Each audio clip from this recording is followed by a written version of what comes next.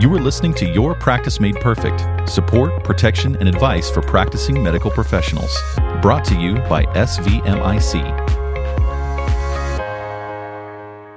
Hello, everyone, and welcome to this episode of Your Practice Made Perfect. My name is Jay Baugh. I'm one of the claims attorneys here at SVMIC, and I'll be your podcast host today. Whenever we do a podcast, we try to come up with something that is very informational and very interesting, and I think we definitely have that today because today we're going to be talking about service animals in the clinical setting.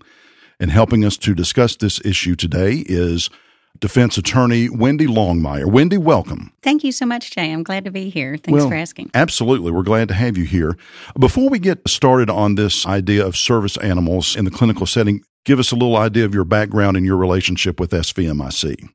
Okay. Well, I am at the Ortel Kelly Law Firm, and I have been there since 1987. So I'm an old lawyer, and I really have been there all my litigation life, with the exception for 1 year where I clerked for Walter Kurtz of the Fifth Circuit Court.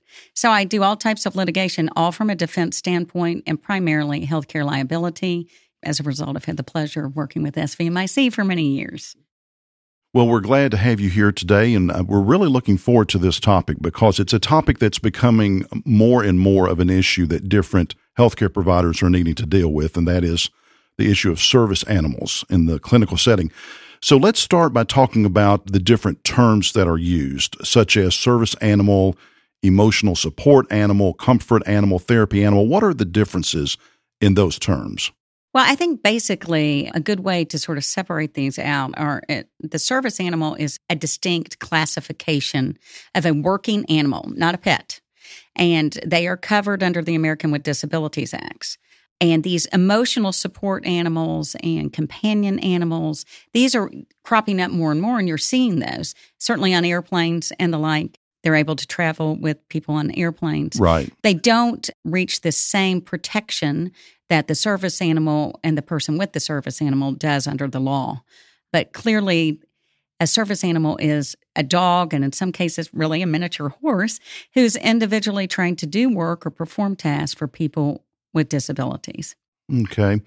So you mentioned earlier about the law that relates to this issue. What is the body of law that governs service animals and emotional support animals? Mostly this is federal law, and that is the ADA, the American with Disabilities Act, as well as the Rehabilitation Act, which comes into play if Medicare is involved in reimbursement for the health care being provided, which very often is the case.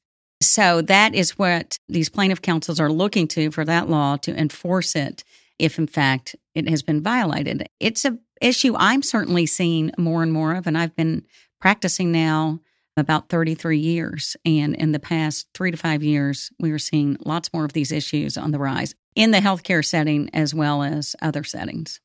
Yeah, we hear about service animals and emotional support animals a lot in the media when there's maybe an unusual type of animal that's being used in a particular setting.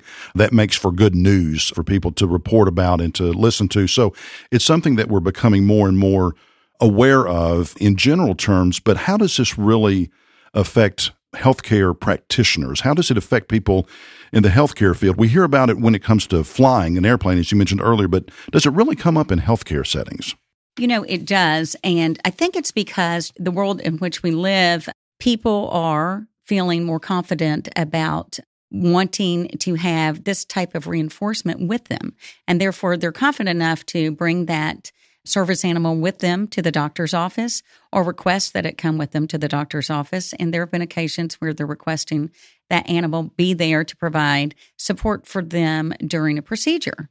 Now, you can imagine there are certain circumstances that we could just think of where that might be pretty easy to accommodate and others where it might not be so easy to accommodate. Right. For example, if a brand new patient arrives at the clinician's office to check in for that first appointment, and there has been no communication prior to this other than the scheduling of appointment, this is where I've actually seen this crop up, and the individual has arrived with an animal with them.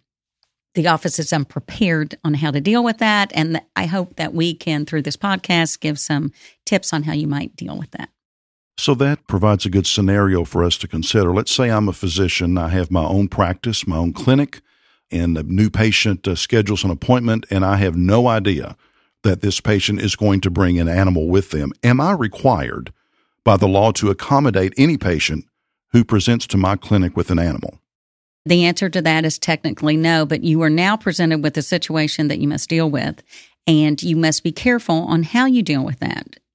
Some questions that might be asked, for example, are going to be in direct violation of the law. You cannot ask, what is the person's disability? You cannot ask for medical documentation or an identification card or training documents for, we'll say, the dog. And you cannot ask the dog to demonstrate or perform its ability to perform the service that it was trained to do. Now, those are the no's. What can you ask? And this is all education for your staff and for your office. You can ask, is the dog a service animal? And is it required because of a disability? Without asking what that disability is. And you can ask, what work or task has the dog been trained to perform? There are some exceptions to that. You cannot ask those questions when the disability is readily apparent. For example, a seeing eye dog with a patient. There is no need to go further in the questioning with that. So if there are certain questions that a patient can be asked and certain questions that a patient cannot be asked, what is the best way for me as the physician who has the clinic to prepare my staff for these types of encounters? And if they mishandle a situation, is it really a big deal as long as they just apologize for what they said? I think education, as with everything, and communication is key. So just listening to this podcast and realizing that this could potentially be a problem, while it might be rare, when it does occur, it can turn into litigation. And I have had personally cases that I have defended healthcare providers who were not prepared for this situation. It arose, and the manner in which it was handled led to litigation. So being prepared for it. I have thought before that when you have a new patient, oftentimes you receive something in the mail that is informational that you fill out before you ever get to the clinician's office. Possibly a question could be included on that questionnaire. Will you be arriving with a service animal? That would certainly prepare the office for that. That's a perfect setting, of course. There are going to be many times when the patient hasn't filled it out and arrives cold for that first encounter. So, telling your staff, here's what you do when that occurs. You certainly don't want to be in a situation where the staff member is saying, we cannot handle this, you cannot bring your dog here, and you cannot be seen, or this is a sterile setting, when in fact it may not be, and therefore we cannot allow your service animal to accompany you. Better safe than sorry. If in fact they don't know how to handle it, perhaps they need to just ask the patient and the animal to wait in the waiting room while they go and speak to a superior to have a measured, careful response. There was a second part to that question. Is it really a big deal if your staff makes an error? You know, it can be. Think of the scenario where they are surprised because there is a large animal that is there with a patient and the animal is not wearing any identifying information. And as an aside, that's not required. It's not necessary. And there are many people that violate the service animal badges and vests that animals wear. And those can easily be purchased on the internet. So that in and of itself is not your threshold. Okay. But the staff member is surprised and asks either the patient to leave or has a conversation that is overheard by others or questions inappropriately this would-be patient, then that's a situation where you have now set yourself up for litigation in violation of the American Disabilities Act. And if there is emotional distress that has been suffered, embarrassment, humiliation, that is recoverable. In some cases, if there has been gross misconduct, attorney's fees can also be recovered. And I will tell you, as with anything, I'm sure everybody, when they think of attorney's fees, those can mount up in litigation, especially federal litigation, and they can literally become the tail that wagged the dog, not to use a bad pun, but suddenly you're faced with a situation where there may not be medical treatment for what's occurred by refusing to see this individual that they're seeking to be compensated for, but there are attorney's fees, and you are facing those attorney's fees. I will also say this is a very real fact to consider, that there is often press coverage. I think there's a sincere desire on behalf of the community who deal with the American Disability Act and have service animals to educate the public. And I do think they use media to help educate the public in that regard. And when there has been a violation, I very often see that the press is notified and there is coverage about a particular clinician's office that they refused to see a patient and that there's going to be litigation involving the violation of the ADA. And regardless of your best intentions, that coverage is always negative. Yeah. So it sounds like that if I have not properly trained my staff in ways to interact with a patient who brings an animal into the clinical setting, that it really is a big deal. It's not just I need to issue an apology or I just need to say that I'm sorry, but there could be litigation that arises from that. There could be damages that arise from that. And so that's really the reason that we're talking about this today, is to let everyone know that it isn't just simply I need to say I'm sorry, but there are a lot of issues that could arise if the staff is not properly trained in how to interact with a patient who brings in an animal. That's right. And I think sometimes it being an animal, our response can be different than if we were dealing with a human. True. And we might not take that as seriously as we should. So this is a time to pause and say, this is out there. And this could very well come up in your day-to-day clinical setting. And let's be prepared for that when it does occur and treat that appropriately and consistently. You want to make sure that you treat patients who have service animals consistently, the ones that have the obvious disability, as well as the ones who don't have the obvious disability. I'm wondering if there is ever a scenario in a healthcare setting in which I could deny the animal access from accompanying the patient. If I'm the physician that owns the clinic or I'm the staff member who's working there in the office, is there a scenario in which I would be able to deny the animal access from accompanying the patient? Yes, I think so. If there are legitimate, non-discriminatory reasons that would interfere with the appropriate provision of healthcare services, then that is an appropriate situation where you could deny that animal access to where the patient would be. So the obvious setting, the OR. Right. So the operating room. That would be a setting where it is not appropriate to have a service animal because of a sterile field, and that could cause potential injury and infection to the patient and could disturb the process as well. There's been some case law on that.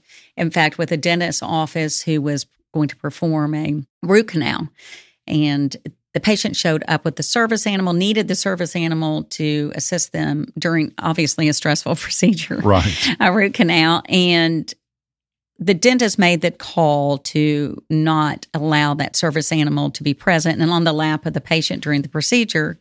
Litigation ensued. And it turned out that the resolution was in favor of the clinician in that setting because it was some sterility and sterile field involved, and also because of the delicate nature of the instruments in the mouth, the dog being present, literally that close to these delicate instruments that there could be a fear it could disrupt the process and even harm the patient. So there are circumstances where it is not appropriate and it would interfere with the normal healthcare provision and safety.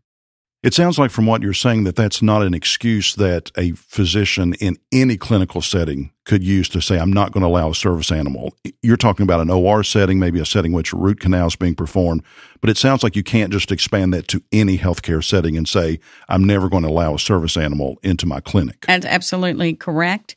And in fact, we should err on the side of allowing that service animal into the setting as long as it doesn't interfere with the normal provision of healthcare services. So are there some appropriate and reasonable accommodations that I can make to avoid this type of conflict? We have had discussions with some offices who are very open to animals in general about having a crate with water and food available in a particular room and invite the patient, if they would be willing, to allow the animal to stay there during the procedure or during the office visit. But if, in fact, it is an office visit in a clinical setting, that there's not going to be any invasive procedure, and if, in fact, the animal is well-trained, and if, in fact, the animal is not dirty, and not going to disrupt sort of the cleanliness of the clinical setting, then it is best to allow that service animal to accompany that individual. So as we draw this podcast to a close, Wendy, are there any tips or advice that you would like to add here at the end? Well, I believe that education is so important, and to just realizing that this is a very real issue that occurs in the world in which we live, and let's be prepared to deal with it appropriately and to address it within the bounds of the law, and also taking into the fact that we want to provide the best care to our patients in this modern day setting and accommodate them under the law, so long as it doesn't interfere with our health care. Right. Well, Wendy, we want to thank you for being here today and talking about a topic that I know is going to come up more and more in the future in the clinical setting when it comes to service animals. And again, thanks for being here. Thank you so much for having me. Thank you for listening to this episode of Your Practice Made Perfect with your host, Jay Baugh. Listen to more episodes, subscribe to the podcast, and find show notes at svmic.com/podcast. The contents of this podcast are intended for informational purposes only and do not constitute legal advice. Policyholders are urged to consult with their personal attorney for legal advice, as specific legal requirements may vary from state to state and change over time.